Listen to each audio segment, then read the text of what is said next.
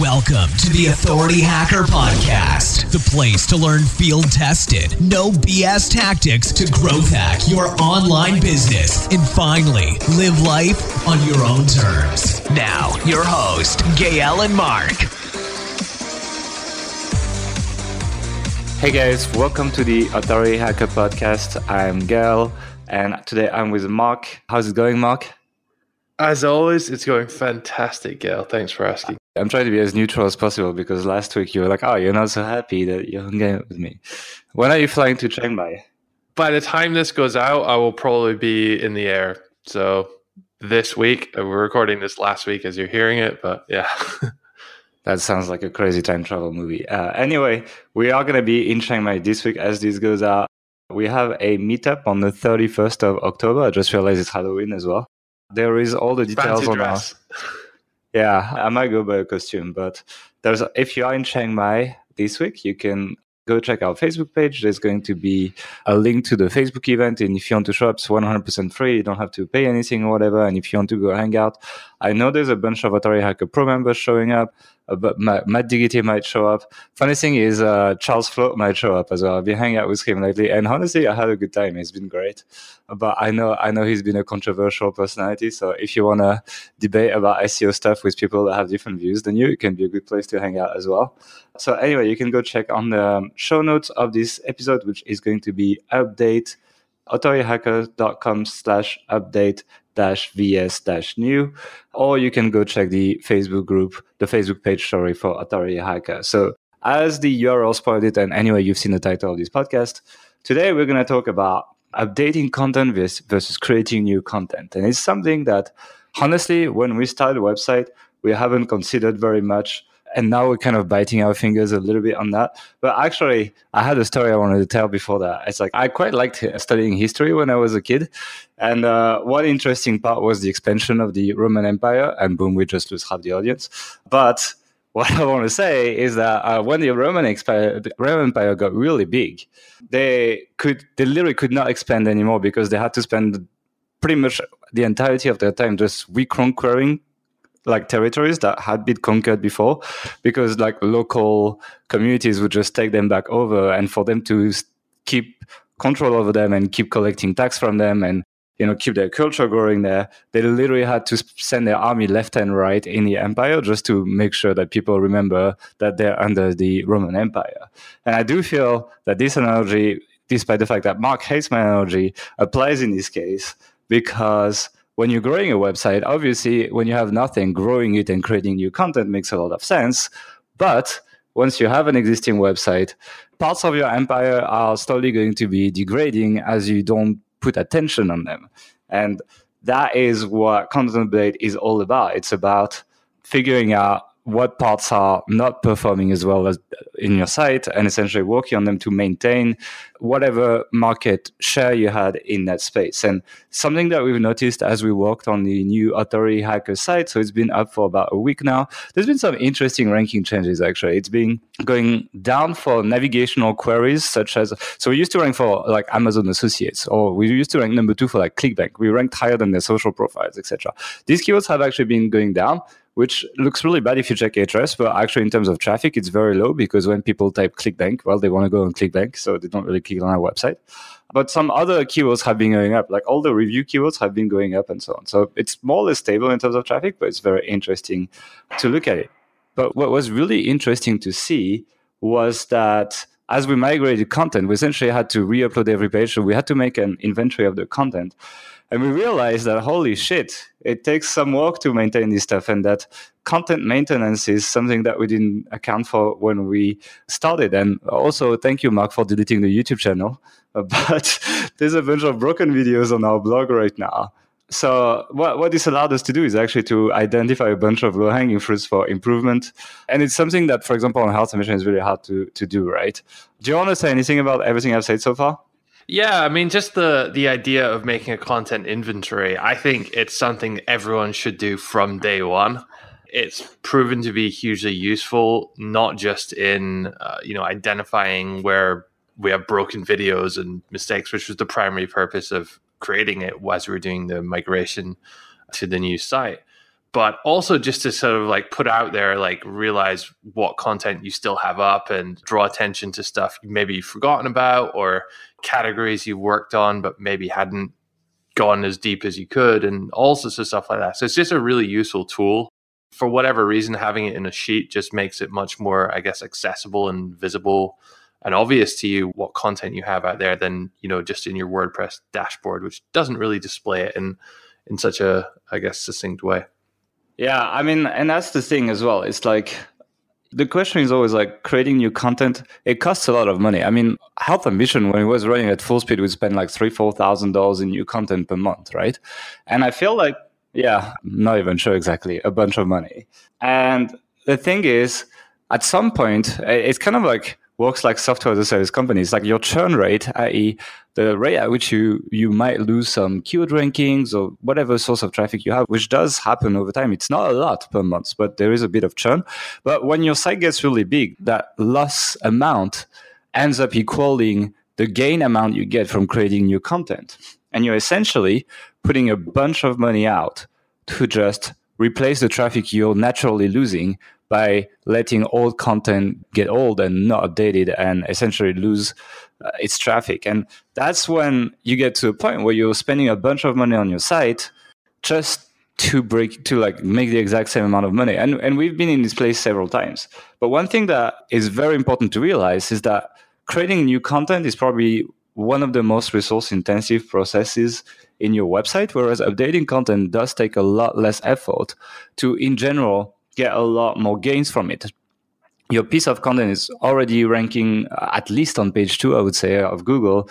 You don't need to rewrite everything. You just need to work a little bit on it.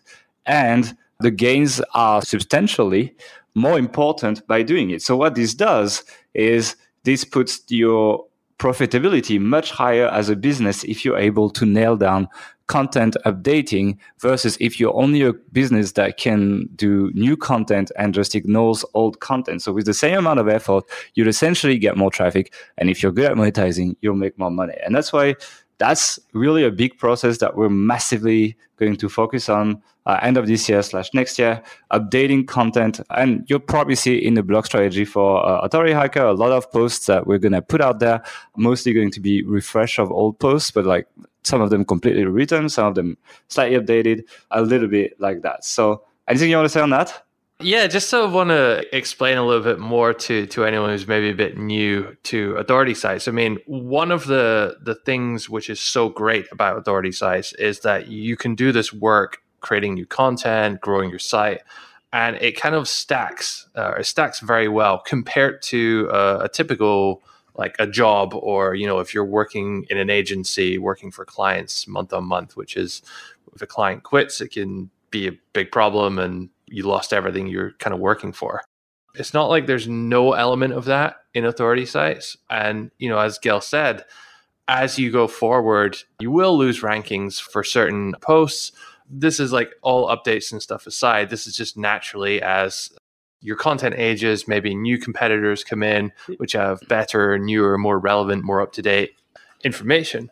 And just the level of competition in general increases. So at the same time, it's still compared to, traditional businesses, there's a big margin for error, I guess. It's like the time in which you put the work in, so create the content and then put it out there. It's not like, it's up there for a few days and then it loses its ranking.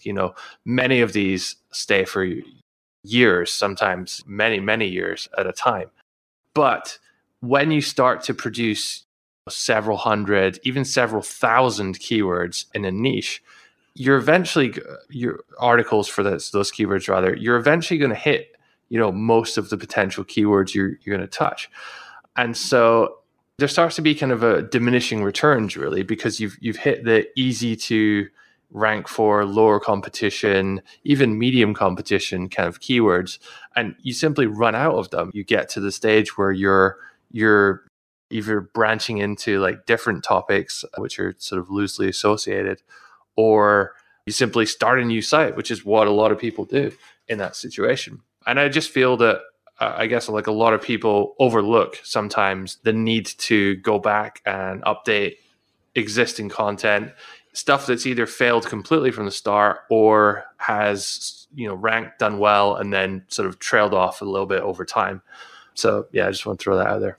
Yeah, I mean, failure is the most common case, right? It's like a successful blog will only have like 1 in 10 to 1 in 20 articles doing well, and like 9 out of 10 or 19 out of 20 not do very well. It's very frequent. I think it really depends. And I hate when people say it depends in SEO because they don't really articulate themselves. It depends. Well. You should test it and just do good content is like the three exactly. things. It's bullshit information. So to get more specific, what I mean by that is there are sites which will just queue up, 1,000 keywords and just find a writer and churn out articles for that and see what happens, see what sticks. And then there are sites on the other end. I mean, we did that with Health and Mission. On the other end of the spectrum, you have, I guess, the best example I can name was Brian Dean's site. He does a good job. Yeah. 10 or 20 articles or something on his blog.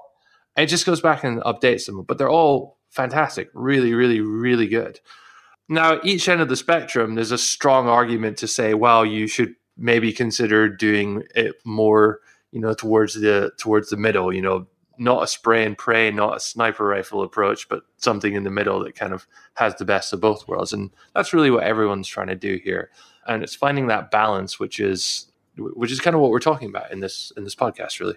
I disagree a bit. It's like, I feel like these days, you should go all the way one way or all the way the other way, because it's like, it's the thing. It's like, someone's going to be like Brian Dean in your niche and just have 10 articles and just outrank you every time they compete for a keyword. And someone's going to be publishing more than you and essentially get more traffic than you because they just have more budget, they have better processes, etc., etc. So it's like, I'm not exactly sure what my position is right now. It's like, I'm kind of deciding, but I'm almost feeling that maybe the extreme is the solution here. And that's really not a refined position here. Yeah, I think that's a terrible idea because essentially what you're saying is the only way to do well is to do fewer articles that are better than Brian Dean in online marketing, or to write more articles which are work. Well, I think the thing with the spray and pray approach is inherently, when people talk about it, there's an inherent bias towards, poorer quality content in there. So the assumption is that if you're producing hundreds or thousands of articles, that the quality is going to be a lot lower. And to an extent, that's true. Neil Patel's articles are not as good as Brian Dean's articles in general. But he gets a lot more traffic because, he's hit all those keywords. Let's be honest, you can agree or disagree with Neil's approach, but like in general, the quality of his content is fairly decent. There are, certain issues, but in general, it's good. I've heard stories this week, I'll tell you in private, but no comments. But anyway, yeah, definitely Neil Patel's doing well. So it's kind of like, it's about finding this mix, I guess. It's about finding the mix of like quantity and quality. Yeah, but that's what you said you shouldn't do. You said you should go one way or the other. Yeah, I mean, it can be a mix, right? You can be 100% one way and 0% the other way. That's a mix. It's like when we order Long Island iced tea in Kuala Lumpur, it's like just go all the way into getting pure spirits and no Coke. Those were the days. Even Brian Dean, though, it's not 100% one way. He could still, and he could still make his content better and do, just do one article and that just focus 100% on that to be the best ever. But like you can see, it wouldn't really be worthwhile him doing that. Yeah, I agree. I'm just saying that I would try to lean much more towards one way or the other rather than trying to be 50-50. Maybe that's a better position. Yeah. I mean, it's hard to say exactly where 50-50 is. What I would say is like, don't try and just do the spray and pray approach forever. I think there's a time and a place for that, as long as you have a sort of minimum or a semi-decent level of quality. When you're starting a site, you can take this to sort of like find out where you can do well in. If you're starting a health site, you do content in several. You don't start a health site these days, but yeah. You do content in several different subtopics of health, and then see maybe you do quite well in supplements or juicing or something else. And then once you see what's kind of working for you, you can hone in on it that way. Do you think that you can start a website with spray and pray, put like thousands of average pages together, see what kind of ranks, and then go back to these pages and make them really epic, and either just remove the content that didn't work or just merge it into existing articles, right? I think you can do that. From personal experience, I think the danger with that, and that's probably why we're having this podcast in the first place, is that you build really good systems for creating content at scale. You know, your business sort of revolves around that initially, and your whole setup, your team, your systems are built to do that. So it actually becomes quite difficult, first of all, to identify when you hit the point when you should stop doing that and then, zero in and focus on updating content, or, focusing in on certain subtopics rather than just trying to hit everything. It becomes difficult to identify when to do that. And then more importantly, it becomes very difficult to actually change your business to do that, because likely you'll need a whole new set of systems, a whole new team. You'll need to figure out content again completely, because you'll need to level up the quality significantly, which is a difficult thing to do.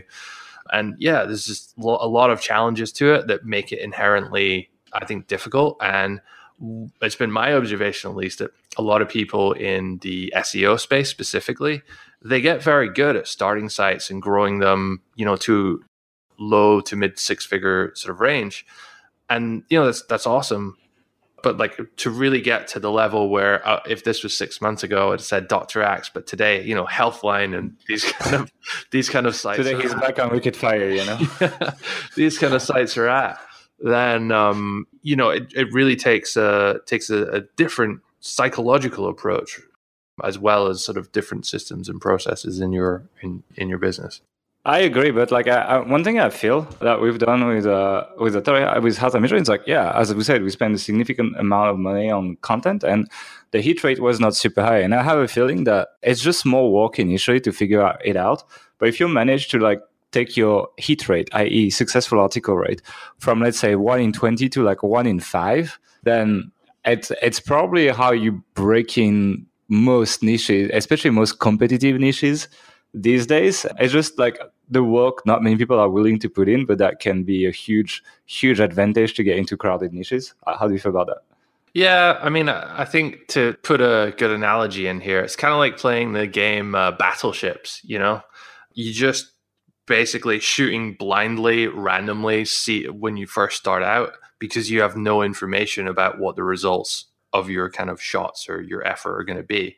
Once you have that results, then if you're able to, then say, okay, well, I hit part of a ship here, I'm going to zero in on it, or, this keyword or this group of keywords started ranking really well. Okay, I'm going to zero in on that.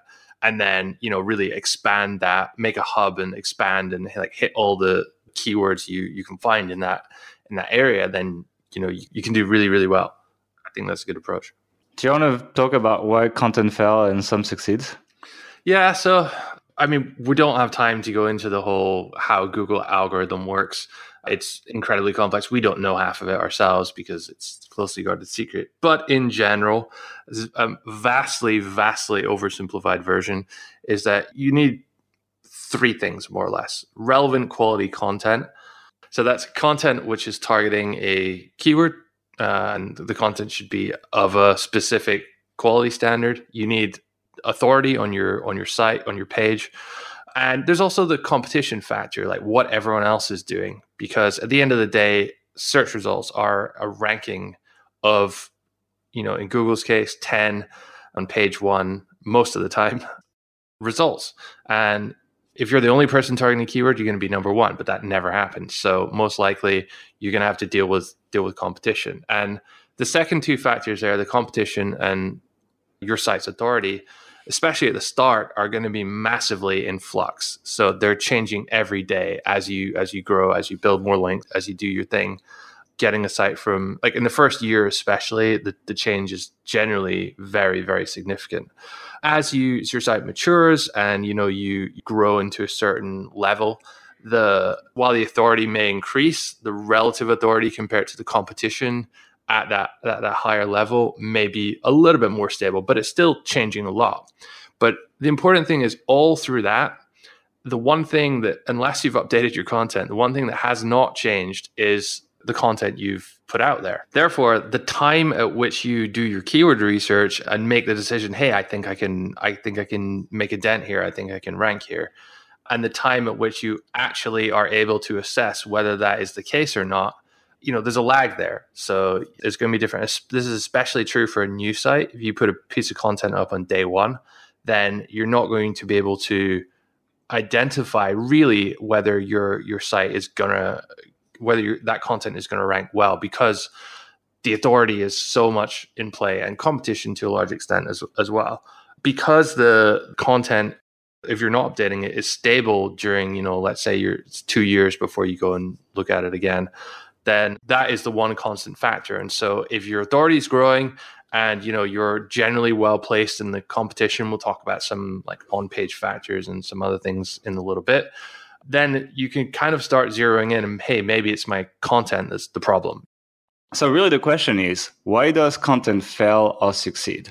And it's very interesting. Even if you're doing a good job at an SEO, right? If you are doing your keyword research on, say, day one, and you're like looking and you're like, oh, there's like some low domain authority sites on page one, or their content is not very good, etc. And especially if you're starting with a new site, the time between the time when you're looking at this keyword and the time when your content has an actual chance to rank for a new site, that can be 6 months or 12 months, right?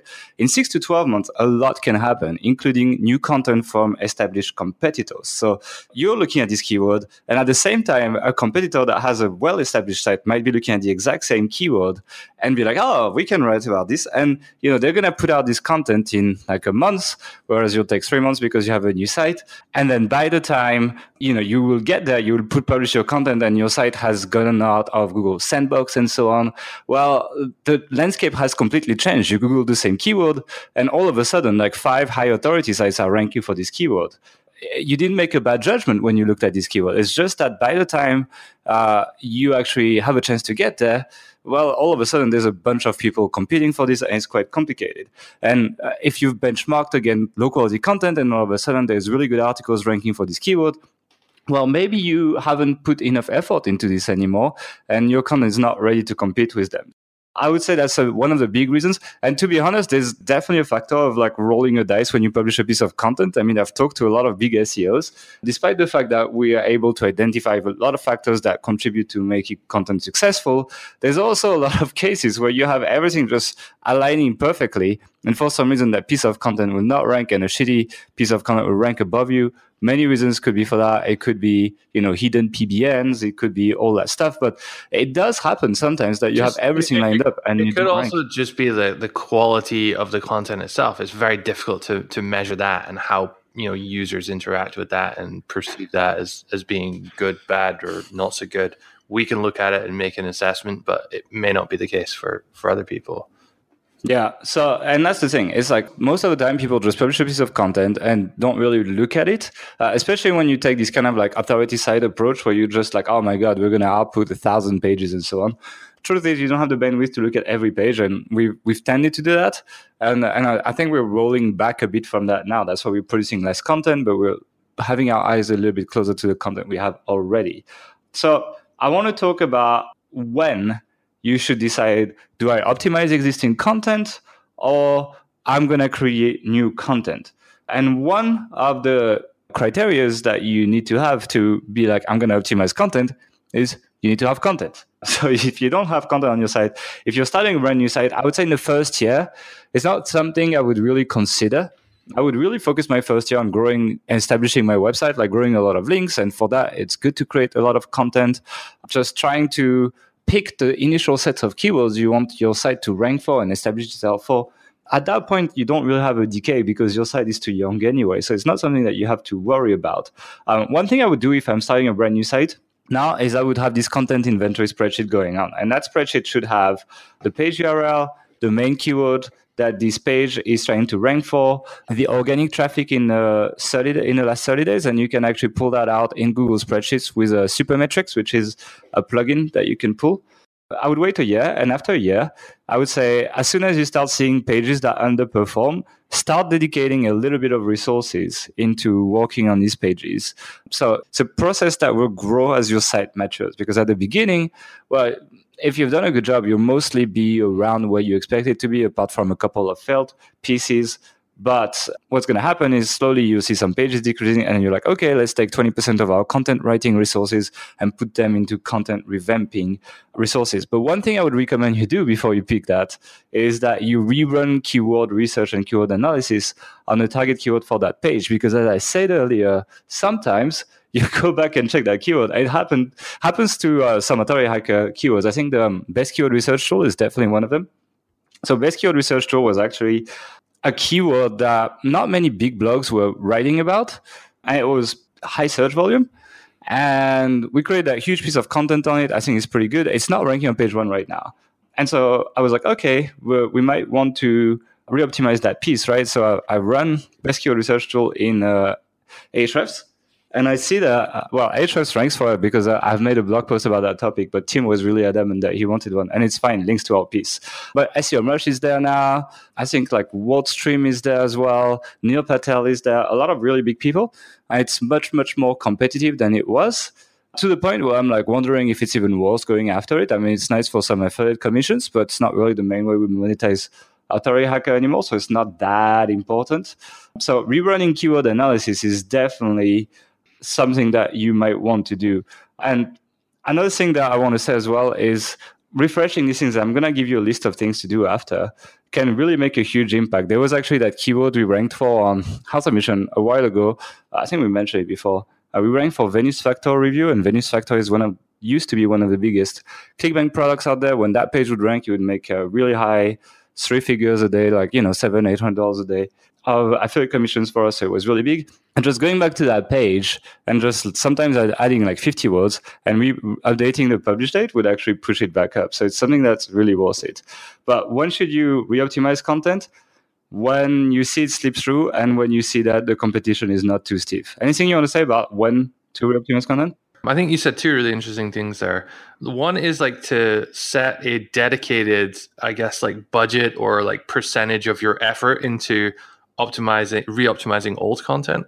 I think a good way to do this would be once a quarter after your first year, every quarter, like go back and look at this, do a deep dive into the sheet, look at the numbers, and then decide, okay, this quarter I'm going to spend 30% of my effort updating old content and 70% new, or whatever it's going to be, and then just stick to that. It gives you a better model for like how much content to create versus how much to re-optimize, because it can be difficult if you're just kind of looking through the sheet every day trying to like figure out what to do and not really setting out a plan for that. So I think that's probably something we're going to have to do. Okay, now let's talk about, you've identified some pages that are losing ground or just have never performed to the level where you want them to perform. What do you do? Because like it's really easy to just we could have a whole podcast fluffing, but I kind of want to talk about real life stuff. So the first thing is work on page. It's usually the easiest stuff. You don't have to, it's not a lot of resources, and you can have a decent amount of effects on your site. I'll be honest, if you check the on page on Health Mission, it's not the best. It's one of the things that we have identified as one of the lowest hanging fruit in our business. So something we're going to work on. First of all, keyword density seems to be making a big comeback. So I was talking with people like Carl Roof from Search Intelligence Agency. They also have an on-page tool called Page Optimizer Pro. And essentially, this guy was ranking lorem ipsum pages with keyword density. So I definitely want to test it. I'm not saying it works because I remember a long time ago, we got access to Market Muse, which seems to be really hyped up in the market. But when we edited content with it, it didn't do much. So does it work or not? I don't know. What I know is there's 3 tools I'm looking at right now. I'm looking at ClearScope.io, which we're testing right now. It essentially scrapes the top 10 results for your keyword, finds the most used keywords and tells you how to add them in your content. But what's really cool is it does it within a text editor. So as your writers write or as you edit the content, it just tells you, oh, it's okay, you've hit the rate for this keyword, this keyword, this keyword. So we're going to test that. It is a bit expensive. It's $300. I think it does more than just correlation analysis. Tung was saying he met the guys that run it the other day. He was saying that it like has some kind of artificial intelligence processing and links into, I forget, it was like the Google sentiment analysis and like all this kind of... Sounds like good marketing. I think the point is it's more than just a correlation analysis tool. All I want to say is Market Muse told me the same stuff and it, whatever. Let's not make more enemies, okay? There's other tools. So Page Optimizer Pro, which I mentioned, We will also test it. We'll also have Kyle on the podcast at some point. So he's the guy who ranked Lorem Ipsum pages and does a lot of like on-page tests. So it's going to be interesting to have him. I need to schedule it probably in the next, I would probably say like November, December is when he will be on the podcast. And there's another tool that's really crazy called Quora. If you go to the website, it's very basic, but the guy who created it is a huge SEO nerd and he's really, really smart. And essentially what he does is he scrapes the top 100 results for your keywords and he correlates with anything that could be your factor. So he tries random stuff like, is there a share button on the pages that rank, like a Facebook share button? Is there a comment box? Is there all the like things that are not necessarily factors, but could be? So Quora is like a huge node tool that gives you a crazy amount of data. It's not the easiest to use in practice, but it's the one that will give you the most data out of everything. And on the other hand, you have ClearScope, which is really easy to use and probably gives you the 80-20. Page Optimizer Pro might be somewhere in the middle. But yeah, we're going to test this stuff. But keyword density stuff, you can also run a classic TF-IDF analysis if you don't want. I know there's a bunch of free tools. I use the website auditor from SEO Power Suite.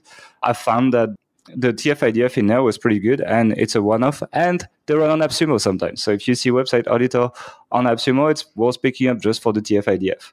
Second thing is internal linking. One thing we're hugely guilty of as well on Health and Mission. It's like, especially if you're running skyscraper link building, so you're emailing people to link to your content, etc., and you're getting pages with like 30, 40, 50 links. These pages have a decent amount of authority. They're ready to pass on to other pages. So just going to these pages and linking them to the pages you're trying to rank up in Google is an easy way to push your on-page. Another one that I start to believe in more and more is improving user metrics. So the reason I start believing in more and more is because I'm checking the new Authority Hacker site, which has a huge bump into page visits, time on site, etc., etc. And I'm seeing several rankings go up, but at the same time, a lot of stuff changed. Health Ambition didn't improve a bit, but not as much as we thought. But the big jump we had on Authority Hacker seems to have an effect. So an easy way to improve people's time on page is to add videos or audio on page. Internal linking will also improve pages per visit and so on. So that's pretty good. So improving user metrics in general, better design will help as well. Better mobile experience will help as well. Adjusting content length. So it's very frequent. It's kind of like a content length war on Google these days, where it's going to be whoever can write the most about a single topic. And when I talk to the guys that do a lot of on-page tests, they're like, we don't really advise that you ever make your content shorter. So if you're longer than the competition, don't make it shorter. But if you're shorter, you should definitely make it longer. There's a correlation with that. But actually, the Carol Roof, the guy that I talked about from Page Optimizer Pro, they also say that in some cases where you're extremely long and the competitors are like 600 words and you're like 5,000 words, making the content shorter has actually helped in several cases for them. And I think one thing that goes with content length is content type. So for example, I'm going to take VS keywords, right? Let's say you're trying to rank for a VS keyword. These are pretty good for affiliate commissions. Sometimes the pages that rank will be like just a table, like comparing two products, for example. And on the left, you get product A, on the right, you get product B, and you get comparison of features and just a call to action at the bottom.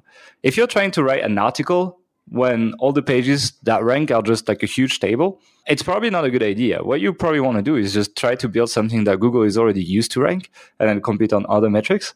And so, not just content length, but content type is a good idea. Another thing that I talked about with Tim Solo from Ahrefs actually is covering relevant subtopics. So we were actually talking about this best keyword research tool Post, right? And I was like telling him, it used to rank well, it's not ranking so well, and so on. And he was like, one of the things we do for the Ahrefs blog is we actually read the top 10 articles and we make a list of all the subtopics they talk about and make sure we cover it in our post. And on your post, for example, you don't talk at all about the Google Keyword Planner. And I feel that is a huge, a topic that you're really missing for this one keyword. And so that's what they do with Ahrefs. When they re-optimize the articles, they just find all the relevant subtopics that have been talked about by top ranking pages, and they make sure they hit all of them. So if you haven't done it yet, Google the keyword you want to Google, make a list of all the subtopics, make sure you have at least a subsection about each subtopic. And the last thing I would say for on-page is to play with your page layout. And that's also something that's been quite recent, but as I said, all the review keywords went up a lot for with the new Authority Hacker redesign. And the single reviews have a very specific page layout that's different from blog posts. I'm wondering if that has an effect. Like the content is much higher on the page, for example. That's one of the things that's quite interesting compared to regular blog posts. And I'm wondering if, and this one is a question mark, so don't just jump on your sites and do it. I'm wondering if, especially given the fact that now you can play with your post templates with Elementor without rebuilding everything and breaking everything, it could be a good idea to try different page layouts for different keywords and see how it affects ranking. So that's one thing that I would look at. So I'm just going to summarize: keyword density, internal linking, user metrics, content length, relevant subtopics, and page layout. These are the things I would work on for on page. I think you wanted to say something about quality content. Yeah, so those are all, I mean, it's good that you put it in a list there because it kind of illustrates the point more. You can make a checklist of specific things to do. Use this tool to, check which keywords people or other sites are ranking for. Do the correlation analysis, do the internal linking, cover the subtopics. And you can make sort of small processes for each of those and have someone run through and actually do that. And you absolutely should. There's another element which is less, I guess, measurable in that way, or less systematizable, if that's even a word. That's just the general quality of your content. If you're doing all these on-page things correctly and your authority is good, you're still having problems, it may just be something that is more to do with the general quality of your content, like how well it reads, how thoroughly you're thinking about the needs of your audience when you're writing it, how good you are at explaining things, this kind of thing. And certainly as we've grown our sites, it was 5.5 years ago that we started, almost 6 years ago, that we started Health Ambition now.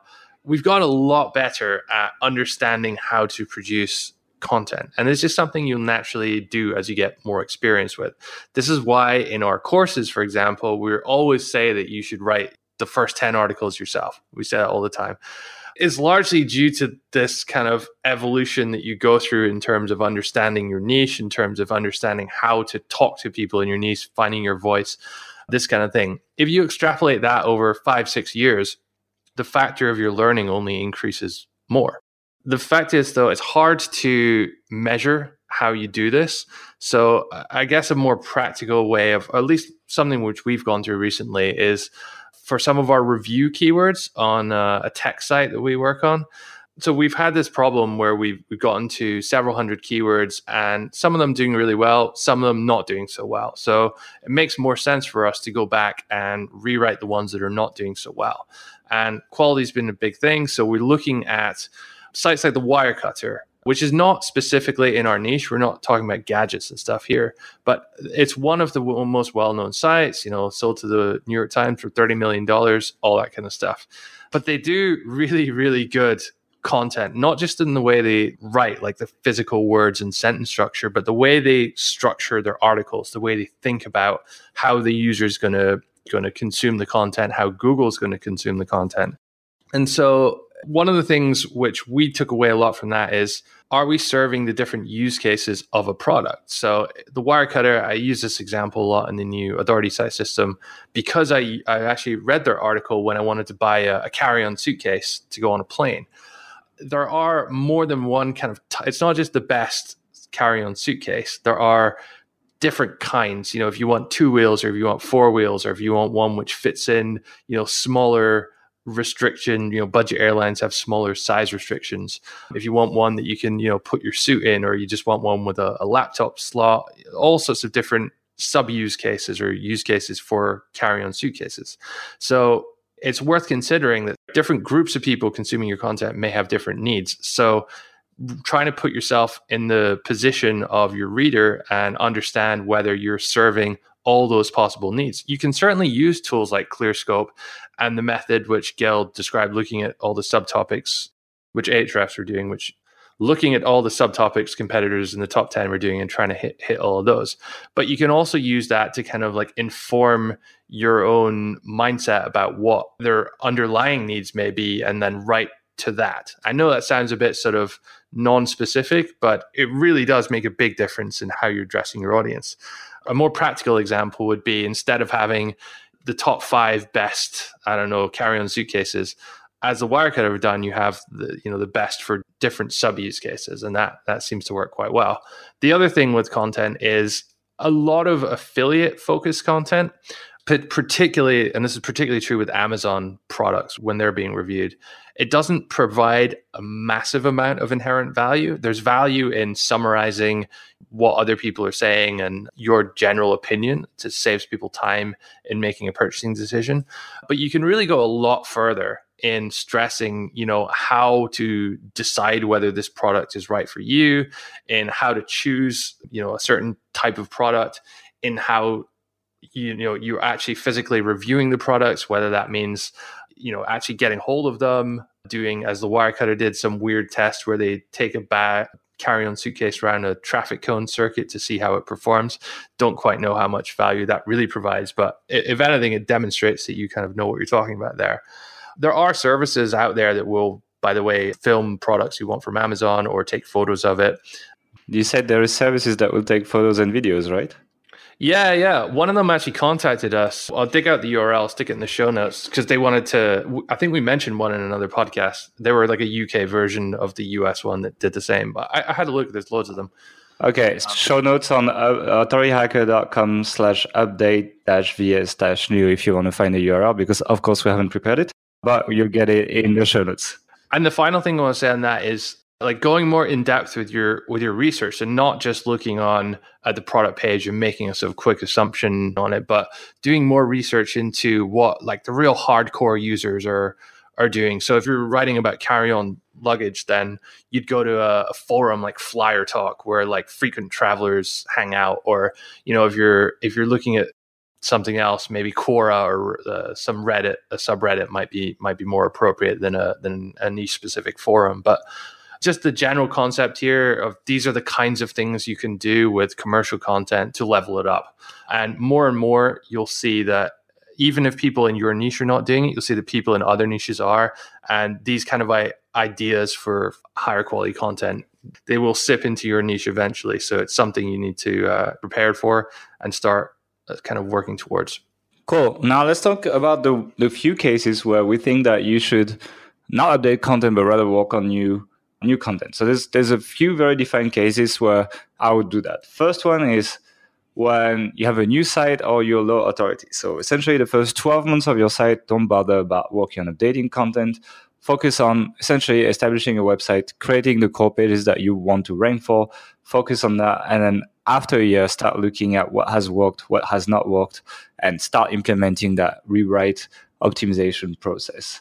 Two is when you didn't cover a niche very thoroughly. So let's say we talk about, when we talk about health, and if we didn't talk at all about fitness, for example, or exercise, like maybe we only focused on nutrition at the beginning, then, it's worth kind of like covering most of the angles your niche is going to be interested in compared to your branding. So if you picked a broad branding, you're going to have to cover a lot of core topics at least. Usually what I like to do is instead of creating a category and put a bunch of posts in there, if I didn't have time to develop that area of the website, is at least creating a page with the name of the category that you might build later. So let's say fitness, if it was a health site, and then I would just make a huge page that would say like introduction to fitness, the 80-20 of what you need to do to stay healthy. And I would just do that big one page, and I would not really create sub-articles, but at least you're hitting these and you're at least making your site look like it's not missing huge topics that it should be talking about. Another one is when there is big new opportunities. So let's say a new product has been released that's going to be really hot in your niche, and you have the opportunity to do a review before everyone else, and you could be making a bunch of affiliate commissions. Go for it. Create a new piece of content for that.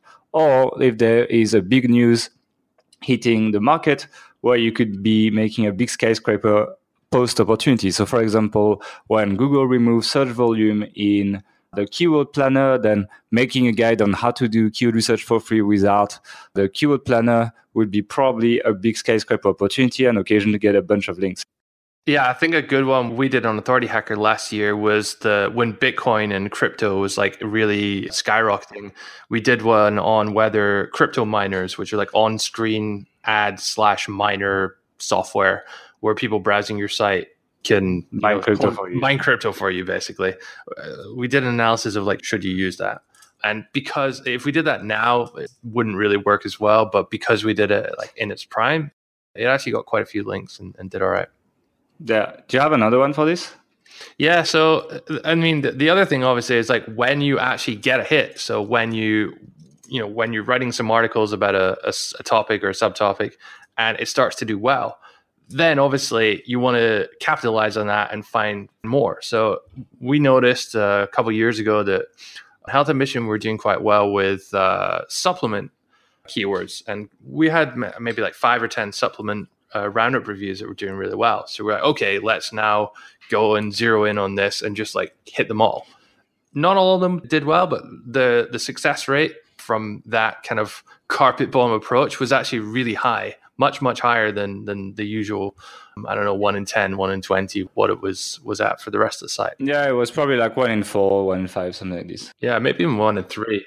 Yeah, they did really well. I was say you were going to say, are we going to hit them all? I was going to say, and they all got hit. But no, it's like, it does well. Just like go focus on one subtopic, especially if you're doing well, you can build a content hub, etc.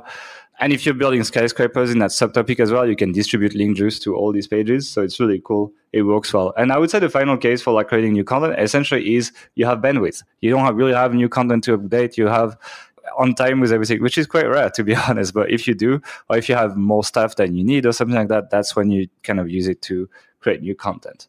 So I think we're going to get to the end of this podcast right now. We've been talking for a while, although we messed up quite a few times. So I'm not exactly sure how long we've been going at after the editing. We usually don't edit, but this one will definitely need some edits. So the conclusion is when you start a site, you don't need to worry about content re-editing for a while. Just get some presence online on Google, etc. with your site. Get some rankings, get some traffic, create new content. As your site gets older, monitor your content, having a spreadsheet that allows you to track how each piece of content is doing. As you see some pieces of content losing ground, start allocating a percentage of your resources to rework on that content. And we've given the specific things that you need to work on both on page and off page for that content. Don't make the mistake of ignoring that thing and keeping working on new content. Have that shift happen, because otherwise your costs are going to stay high and eventually your gross percentage is going to decrease, because every time you lose ranking, you need to make up for it with new pieces of content that you're paying for when you already have content that could be performing for keywords and essentially maintaining the revenue. So you're paying for nothing. Build a content update process / checklist that you need to do. We've given you a bunch of ideas in this podcast on doing this. That's definitely something that we are work in progress on. So I'm looking forward to talk more about some stuff. We've done ad hoc content updating and it's worked quite well. Now it's time to systematize it and do it regularly and have it going really well. When we have that, there'll probably be a blog post on Authority Hacker about that, or it would be in Authority Hacker Pro. So yeah, have that spreadsheet essentially. Anything else you want to say? Yeah, I just want to reiterate that actually taking the time to do this is super important, because you will inevitably get caught in a trap where you're just producing lots of content and you get caught in this sort of like scaling bubble. And once you start getting a team and stuff in place, it can be, quite comforting, quite easy to work on, I guess, is what I'm trying to say. And so if you don't take some dedicated time out to go and figure out how you're going to approach this and build systems around updating content, then it's just not going to happen, and you're going to go years and years without doing this, and it's going to be severely to your detriment. Cool. So we're going to wrap it up here, guys. If you want to find all the show notes, including the tools we mentioned, I think, Mark, you need to find the URL of that service that takes pictures of Amazon products for you and so on, because I know a lot of people will be interested. You can find all the show notes, including that link, on authorityhacker.com/update-vs-new. We want to thank you for taking the time to listen to this podcast episode. If you enjoyed it, don't forget to subscribe so you don't miss the next episodes. And if you really enjoyed it, don't forget to drop us a review on iTunes. That'd be ideal, but whatever platform you're using, it's always useful. And once again, thanks for listening. We'll see you next week. Oh, we'll see you in Chiang Mai if you're coming to the meetup on the 31st of October. Just join the event on Facebook. It is going to be pinned on the Facebook page. And Mark and I will both be there to hang out and listen to Empire Flipper stories by Greg. So that's going to be great. Thanks for coming, and we'll see you in the next episode. Thanks for listening to the Authority Hacker Podcast. If you enjoyed this show, don't forget to rate us on iTunes and send us a screenshot on authorityhacker.com/bonus to claim your free premium Authority Hacker training.